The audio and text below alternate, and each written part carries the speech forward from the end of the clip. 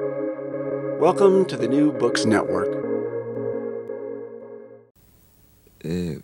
One of the most beautiful close-ups I have got in my life is in the end of this picture. When you know it's the picture, the Wild Strawberries is about a journey through a life. It's one day of the old man's life, and he thinks back on his life, and in the late evening he's in bed already, and he thinks back suddenly on his early youth, on his first love, and on his parents. And there I have a long close-up. That is one of the most beautiful close-ups I have got in my life. Let's take a look at that.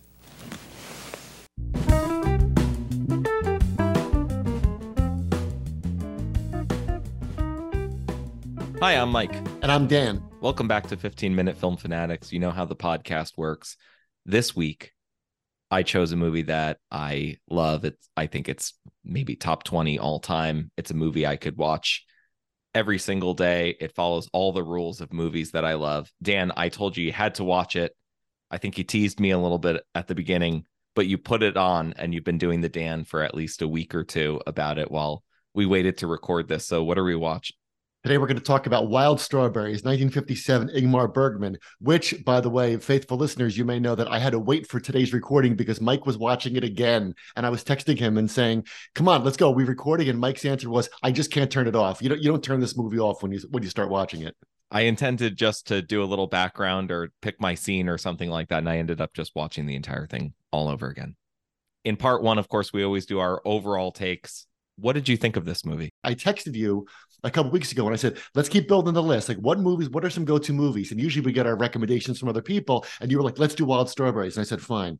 So here we go. First, thanks. This is a great movie. This is an unbelievably great movie. You want to scream from the rooftops that everybody should stop what they're doing and watch it. And I'm going to try to do it justice. This is a movie about a man who is revered for his depths of knowledge, but he's filled with his own insecurities and his own hangups. I mean, it is physician, heal thyself. That is the dominating force of this movie. And he wants to heal himself because he knows that he's running out of time. Like, he knows that he's old. And it's so funny to see like old people in movies and what they're like. Like, he's not Yoda and he's not like the great advice giver. He's also not Polonius. I mean, Polonius, Johnson says Polonius is an old man who does not know that he's old and still thinks he's really hip and stuff. But Isak knows that he's old. He knows that things are getting slower. He knows he doesn't talk to people anymore. He calls himself an old pedant. And he knows that eventually time's going to run out. The time is out of joint, right? There's no hands on the watch anymore. And it's him trying to come to grips with that. He goes on a literal journey, but of course it's a journey into his own life. It's a journey with us. And it reminded me so much of the famous thing from Citizen Kane that we love, which is Bernstein's speech about the girl he sees on the ferry boat. Right? Everyone knows that line, right? He says, a white dress she had on. She was carrying a little white parasol. I only saw her for 1 second. She didn't see me at all, but a month hasn't gone by since I haven't thought of that girl. That's a nice, like, sweet, wistful moment about the power of memory. But what if you did see that girl, and what if you fell in love with her, and then your younger brother married her, and then you ended up marrying someone else who cheated on you, who mocked you behind your back for being so weak, and then you raised a son who hates you. I mean, and that stuff, it's all about, like, it's the dramatization of baggage and about somebody coming to grips with their own baggage. And it's very easy not to. That first scene in the beginning, he's writing out his memoirs. The dog is there. He's in this beautiful room filled with books. He seems like he's got the perfect academic life, but he's about to find out how little he knows. Yeah, I think that's dramatized really nicely when he gets in the car with Marianne together and she says, do you remember what you said a month ago? And he says something casual. He says what you would expect to be said in that room, but the words that she recounts are full of such bitterness and vile, and you can see on her face that it's true. And he almost laughs to himself, trying to recollect a self even from a month ago. Could that be me? Yeah, he said to her, I have no respect for mental suffering. He just made it as an offhanded comment, but that really stuck with her. Yes, because she's come to him to be healed, right? The implication is that she ran away to her father-in-law's house where she'll have a place to stay so she can think things over.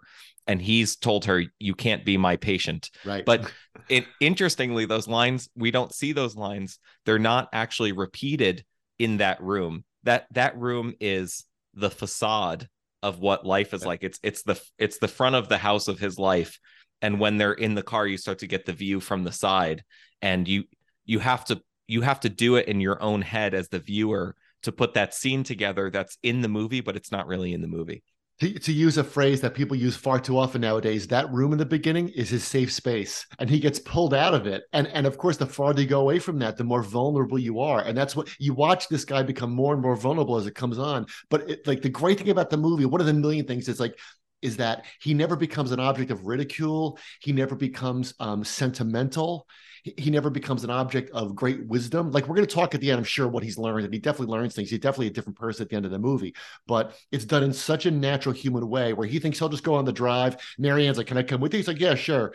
It's not even like the more the merrier. It's like, yeah, fine, if you want to. The maid's going to fly, but he has no idea what he's in for. And isn't that how things creep up on us in our lives? Like, you don't wake up one day and say, today I will have a revelation about my life. No, but I think the implication is he takes the car to better understand the dreams that have been happening to him. So he's been having these experiences at night, and they're calling out for some experience during the day. And I think the idea is, as soon as he leaves the shelter of that room, it's not even that he journeys into something. There's a force in his life, in his own mind, that's barely held back. And when he leaves a space where he's no longer protected from it, it all leaps out at him. Everything that he encounters during the day, even the way the house changes, is not, it's almost passive on his part. It's things are changing around him or coming into him to force him to have these memories, right? He actually is a passive viewer in some of the scenes in his own mind, right? When he sees Sarah kiss his younger brother in his mind while he's off fishing, right? That's the same thing as when he sees his wife in the clearing with the other guy. He takes the same perspective. And so again, I think that there's a force in the movie that's, these things are barely held back, and there's a safe construction around the room that started to crack. And I think there's a time in his life, maybe even a couple of months earlier, where there was an airtight seal, and something's broken the airtight seal. Yeah, time has broken the airtight seal, and knowing that your time is finite, right? And also that when he's watching those scenes, this movie makes you think about all the baggage you have in your life. At least it makes me think of that, and how we kind of just like put it out of sight. Like I don't want to think about this. I don't want to have a deep conversation. I don't want to go there in my mind. But the thing about him is, like, he does go there, and he, like, you get the sense when he's having these memories that he does welcome it. Like, he courts them. Because what you want in your life, what you're attempting to do with your conscious mind, is put everything on the shelf and on the desk where it belongs.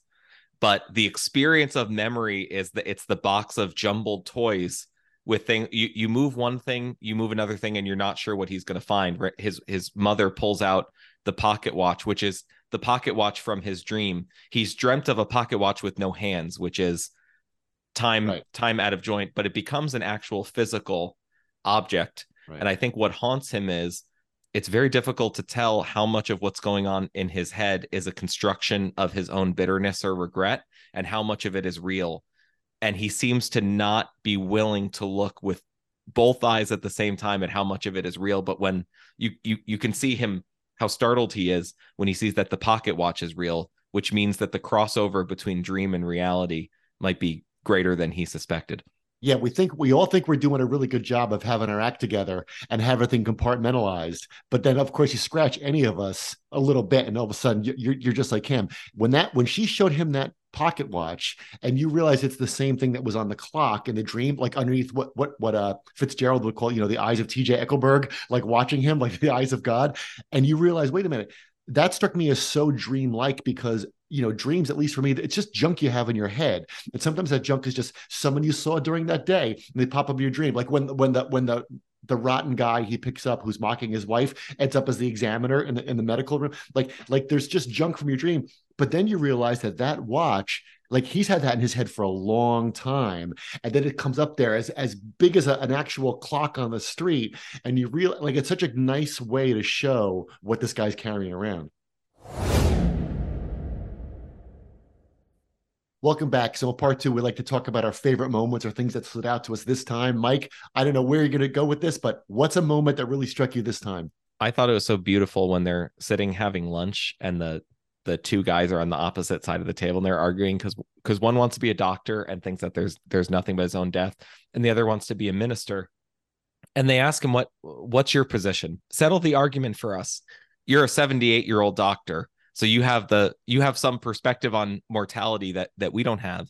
And his defense, right? It's like he's on the witness stand, and his defense is to try to recall a poem that speaks to seeing some sort of faith, but in the natural world. And he can't remember it, but Sarah can remember it. And Marianne can remember lines from it because it's implied that it's something that they make you memorize in your childhood. And so it's like the examination in his dream, in that the defense is supposed to be something so simple that you're supposed to recall, right? You don't, the implication is that you don't learn as you get older, but if you're not careful, you won't remember the things that you were supposed to remember that will serve as your guidepost, right? He has no, he's supposed to be a moral man. He has no explanation about God. He's supposed to be a scientist. He has no scientific perspective on whether or not God exists. And the implication about God existing is not merely about his existence. It's about what that means for us. What does that mean about my life? Is my life recorded in the eternal mind somewhere, or is it something passing that's recorded in my mind and it deteriorates as my mind deteriorates? And all he's got is like the equivalent of the, Jesus loves me, or the thing that you're supposed to learn when you're 6 years old, but he can't remember it. Yeah. And it's as though you come into life and they give you everything you need. And then you think, okay, well, let me go on to the important stuff now. And that's the thing that you need, but you tossed it away somehow. And he remembers half of a line from the poem, and that's as close as he can get to a defense or settling the argument, which of course settles nothing. And of course, to those two guys who are arguing, that is the classic like dorm room at 2 a.m. conversation they're having. Like those two guys, I get the sense that they're having this argument because they think it makes them intellectuals, that this is what intellectuals argue about. But to him, like the existence of God is a much more different matter than it is to those two. He's trying to find out if he has an appointment later. Right, exactly. But he can't read the watch. Okay, so what's your moment? So my moment is, you could pick a few moments that are like this. I want to talk about the dreams and I want to talk about the memories. So we can just pick the one where he sees his wife Karen with the adulterous suitor. So we see him as an old man interacting with his past and watching his memories. And the first time I saw it, I'm like, oh my God, this is just like a very, very famous play. 1949, I believe it was, came out in America. There's no way Bergman didn't know about this. But it's just like Death of a Salesman. It works in the same exact way. It's like Death of a Salesman, right? Bergman uses the same device to show Isak's memories as Miller does to show Willy Loman's. And that's like a startling thing, that where you see Willy Loman and Isak in their current age, like it's not a flashback. And it works so well. And it reminded me of something that Arthur Miller once said about Death of a Salesman. He said in this play, because remember, like that was 1949, that was like revolutionary, right? And Miller said, in this play, there are no flashbacks. In this play, there are no flashbacks. Now, that's interesting because we call them flashbacks for the sake of talking about them. So I might say, oh, yeah, the flashback when he's seeing his wife, or the flashback when he's watching his brother and Sarah. But what Miller meant is that for Willy Loman, those aren't flashbacks. Those are like part of his walking around, that those memories are real to him. And they're so real that sometimes he just starts muttering, talking to the past. And I don't know about you, but I've caught myself at times of emotion, driving my car, almost like saying a few little words or phrases out loud when you get caught in your brain. Does this ever happen to you? Yeah. Good. So now I don't feel alone, right? You don't go around do it. You can't do it all day long, or that's not interesting to watch on stage, right? But the idea is that Willie and Isak get sucked into this world, and they're not flashbacks. They're part of the way he walks around. And I think that as he goes out of that room you talked about in the beginning, those things get more powerful. That's why another movie that we love, this reminded me of, is how much is the strawberry patch, right? When he first pulls off there, it's like Hanging Rock. Think about Picnic at Hanging Rock, right? You have this place that brings out all of these emotions and all of these drives in those girls, but it also happens to him as well. And he says, perhaps I never should have left. And so, this is very much about regret in the present. Yeah. In fact, the scene, if you remember, the examiner says to him, this woman has been dead for 30 years, but you don't have sympathy for her. When you think about her, this is what you experience. And I think that the phenomenon that you're talking about is because when you're having an experience in the present, the verbal center of your brain does whatever it would do as if someone were right in front of you. Yeah. And so that's proof that it's not just going on in some remote part of your mind. It's happening in the experiential part of your mind, maybe even more clearly than the road is happening in front of you. Yeah. If you're driving.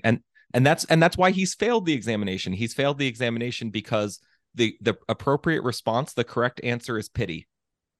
The correct answer is understanding. But you feel like she's doing it in front of you for the past 30 years. And what you have to realize is that that's formed you. It means nothing to her. She's beyond recourse now, right? Because she's passed into the place where you're going to pass into. But this is why you're failing.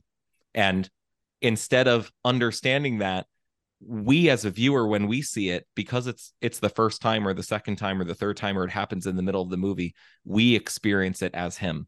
We feel betrayed. Again, to go back to Willy Loman, he said the word regret. So as you may remember from Death of a Salesman, you know, the people say the movie's about the play's about the American dream. It's really about, Arthur Miller said it. He said it's about a father-son. It's about the relationship between Willie and Biff. And you watch the play the first time and you say, why is there such tension between these two? And the people in the family think that Willie's, you know, he's becoming unhinged or he has dementia, but he doesn't. It's that he's been carrying around this memory. And once you learn how to watch the play and you learn how it operates, that's why it's not until the middle of Act 2, until the climax, where you realize the real memory that's been affecting everything else is when Biff caught his father in a hotel room, you know, giving stockings to some woman to get him, that his father cheated on his mother in order to get ahead in the firm. And to sell the stockings, whatever it is he sells, and that memory affects everything else. And the same thing happens in Wild Strawberries. Like, you get these little memories. Okay, this is where we went when I was a kid, and you see the twins who say each other, and you get the uncle with the ear trumpet, and it's kind of whimsical. And then as it goes on, those memories get more and more threatening, and more. They become more explanations of why he is like the way he is, until you get to the crisis one, I think, when he overhears his wife talking about him.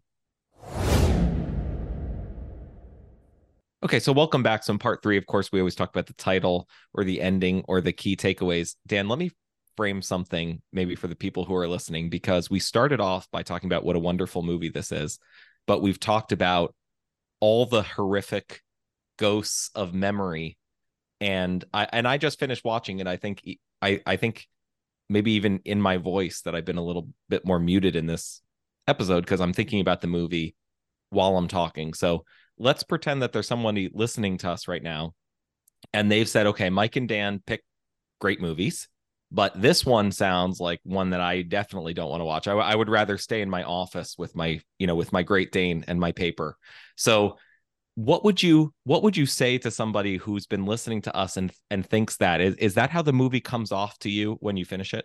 No, this movie is affirming, and it embraces his humanity.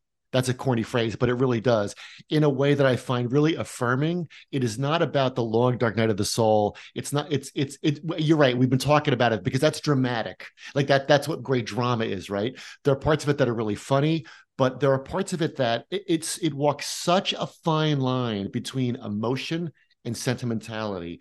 This movie has 1,001 opportunities to become sentimental, and it doesn't. It becomes emotional. The end of it is really emotional because it reminds me of, you said before, or you didn't say this before, I'm going to say it now. It's like a Christmas Carol, right? In a Christmas Carol, you get scenes that are very scary. You get scenes that are very, both in the book and in the films, that are very upsetting. You get scenes that are really sad, but at the end, it's ultimately affirming. And the cool thing about this movie is it's like a Christmas Carol, but he's his own ghost. He's his own ghost, because we all are. We're all our own ghost. Dickens puts in the 3 ghosts and Marley to make it dramatic, but we all walk around looking at ourselves, looking at our past, trying to make sense of why did I turn out like I did? For good or for ill, like, why am I like the way I am? And that's what happens in A Christmas Carol. But of course, he's saved at the end. A Christmas Carol has a happy ending, and so does Wild Strawberries. And I think that the exaggerations that Dickens makes, that this movie turns down the volume, but only about 15%. So what are the changes if you actually left your office and allowed yourself to be exposed, right? You left the space where the ghosts can't penetrate. And so they've been at you all day. You might say, I'm sorry for the way I acted this morning, right? And Agda thinks he's sick. She's trying to check him for a fever. Why? Because he's not introspective, right?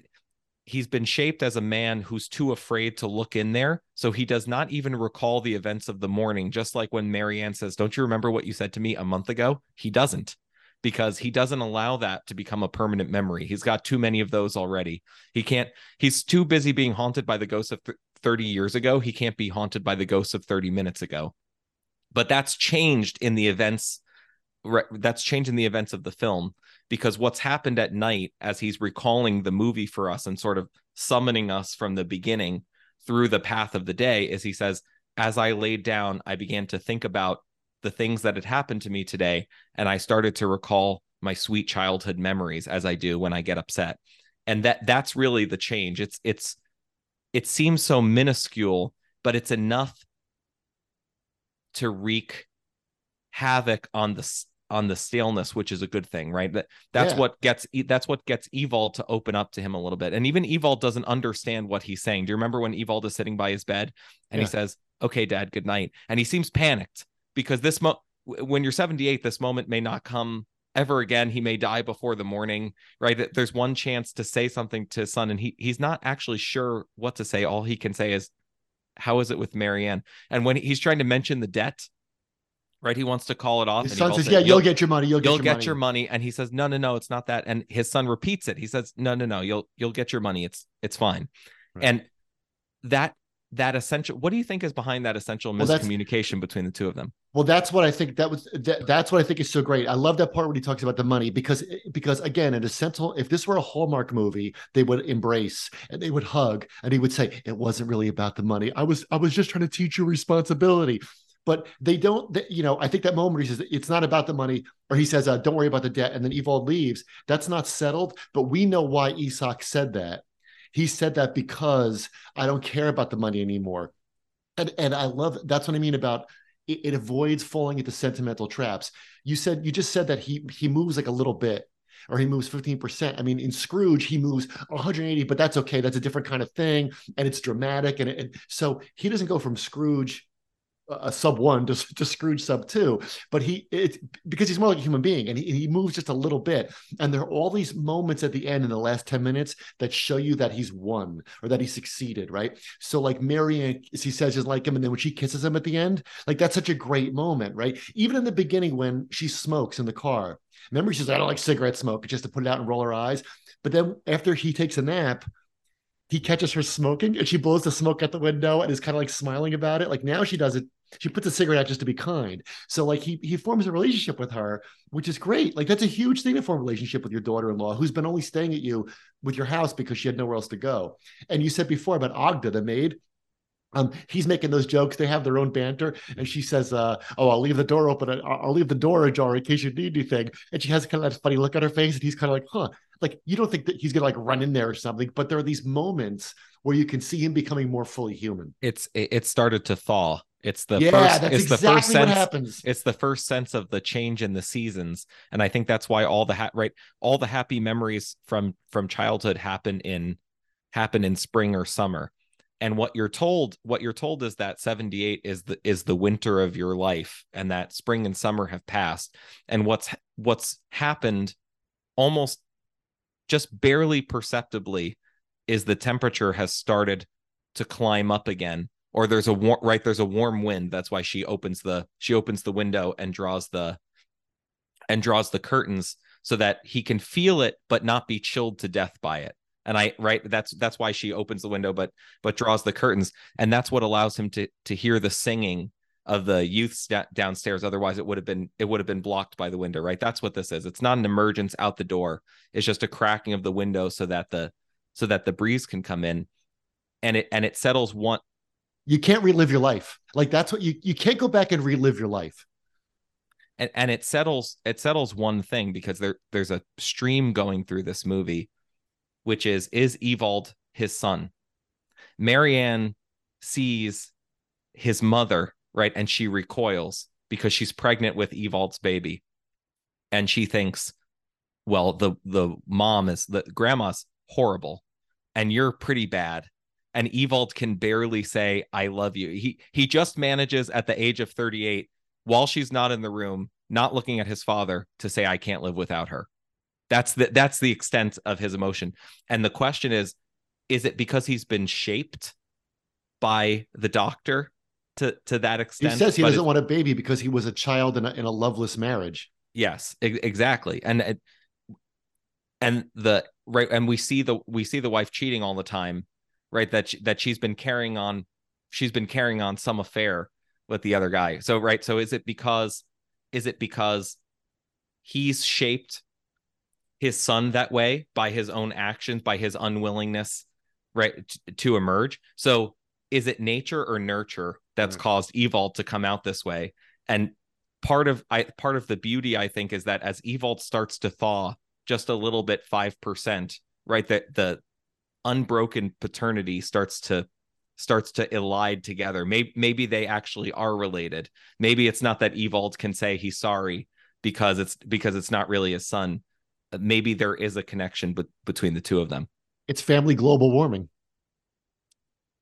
So, another thing you said about, we're talking about the ending. This movie reminds me so much, and Isak reminds me so much, in contrast, of a character we've seen many times, but we have not done an episode about this yet. And here we go. He's the exact photo negative of Rick Blaine in Casablanca. So in Casablanca, right, Louis says, underneath it all, you're a rank sentimentalist. So in Casablanca, he's a rank sentimental. He is sentimental, but he covers it up with this veneer of cynicism and not caring about other people. Here, someone tells Isak, beneath your benevolent exterior, you're as hard as nails. And so they think, people that don't know Isak think he's this lovable old man. He's so dignified. We're going to give him the honorary degree with all the pomp and circumstance, but underneath it, he's really, really cold. So it's like he's this really cold negative. And both of these movies are about these guys who kind of flip on the way they are. And I guess like Scrooge, Rick's flip is more dramatic. It's more noticeable because he goes from Humphrey Bogart playing chess alone, which of course Isak does in the beginning of the movie too. That's a great. He doesn't play. He moves his hand toward the piece and then he recoils. Because I don't want to make a change. I love that. I don't want to commit. I can't even commit to a fake chess game. I love that moment, right? But you get the idea is that both of these guys don't like playing games with other people. You're not going to invite Rick and Isak over to play Catan and that's the way they want it, right? And they want it for different reasons. Rick does it out of heartbreak. Isak, you get the sense, does it because it's just, I guess it's the same. It's just easier for both of them, right? They both think they can compartmentalize, but then what happens? Of all the gin joints in all the world, she walks into mine, right? Ingrid Bergman shows up at Rick's Cafe American and all these memories come back. That's when we get the flashback, right? When they're in Paris. And here, the same kind of thing happens. I get this honorary degree. I got to leave that room. And then all these things start to come back. So it's kind of interesting how we love that idea in movies that people can change, but I think the reason we love Wild Strawberries so much is because he changes in a way that we actually that strikes us as true. More people would refuse emeritus or honorarium if you had to watch highlights of yourself from the last 50 years in order to celebrate those 50, right? Everybody wants them to slowly lower the top hat onto their head in front of the audience, but nobody wants to actually see themselves in action because they're afraid of what we would say. I mean, we don't even want to listen to voicemails that we've recorded. I don't listen to this podcast. Right. Why? Because you don't like the sound of your own voice, right? If somebody said, hey, congratulations, you've been doing it 3 years, you'd be like, well, it was nothing. Right. But you wouldn't want to listen to your own highlights because they would make you cringe inside. And there's something about dramatizing that, but turning that fruit that's picked into something that's palatable that's the alchemy of this film. Well, that's the title, right? That title is The Wild Strawberries, right? They have a certain sweetness. In the beginning, Sarah's picking them as a gift for her uncle. There's something they only come out a certain time of year. right? And they're very, very precious. But of course, the fact that they are rare is, of course, what makes them sweet. Just like youth, and let's finish the podcast by talking about the last shot. So you said before he feels good, when he lays down, he thinks about the memories of his youth. I love the last shot of this movie. You know why? Ask me why I love the last shot of this movie. Why do you love the last shot of this movie? Because he says that he saw his parents. He's a little kid, right? He goes around the bend and he sees them, and his father's fishing. He's got that big fishing pole, and his mother's there. Here's why I love it. Because they're far away. I love the fact that he's looking at them from a distance. He doesn't go up and embrace them. They don't say anything to me. He just, and when I saw that the first time, I'm like, that's like a dream. That's exactly like a dream. Like, I remember my parents, they're gone now, but they're far away. I can kind of see their figures, but that's okay. They're far away. I'm not going to get that time back, but at least I can still see them in my mind's eye. And that's why it's like a perfect ending for this movie. And that's why it's a happy ending. The most beautiful thing is that you see him smiling. That's actually the last shot, right? That there's so much beautiful artistry through this movie that Bergman says that after 90 minutes, I've earned the right just to tell you how to feel about that. There's no ambiguity about how you're supposed to feel or what you're supposed to take away. He's smiling in bed. He's not a child again, but there's something that he's allowed to touch, but as you said, from his own perspective, and Bergman wants you to know how to feel about that. Thanks for listening, everybody. We hope you enjoyed our conversation about Wild Strawberries. You could follow us on X at 15MINFilm. You could also follow us where, Mike? Letterboxd, and in your mind's eye. Please let us know what to watch next. Please subscribe to the show wherever you get your podcasts. Leave us a rating, and thanks for listening. We'll see you next time.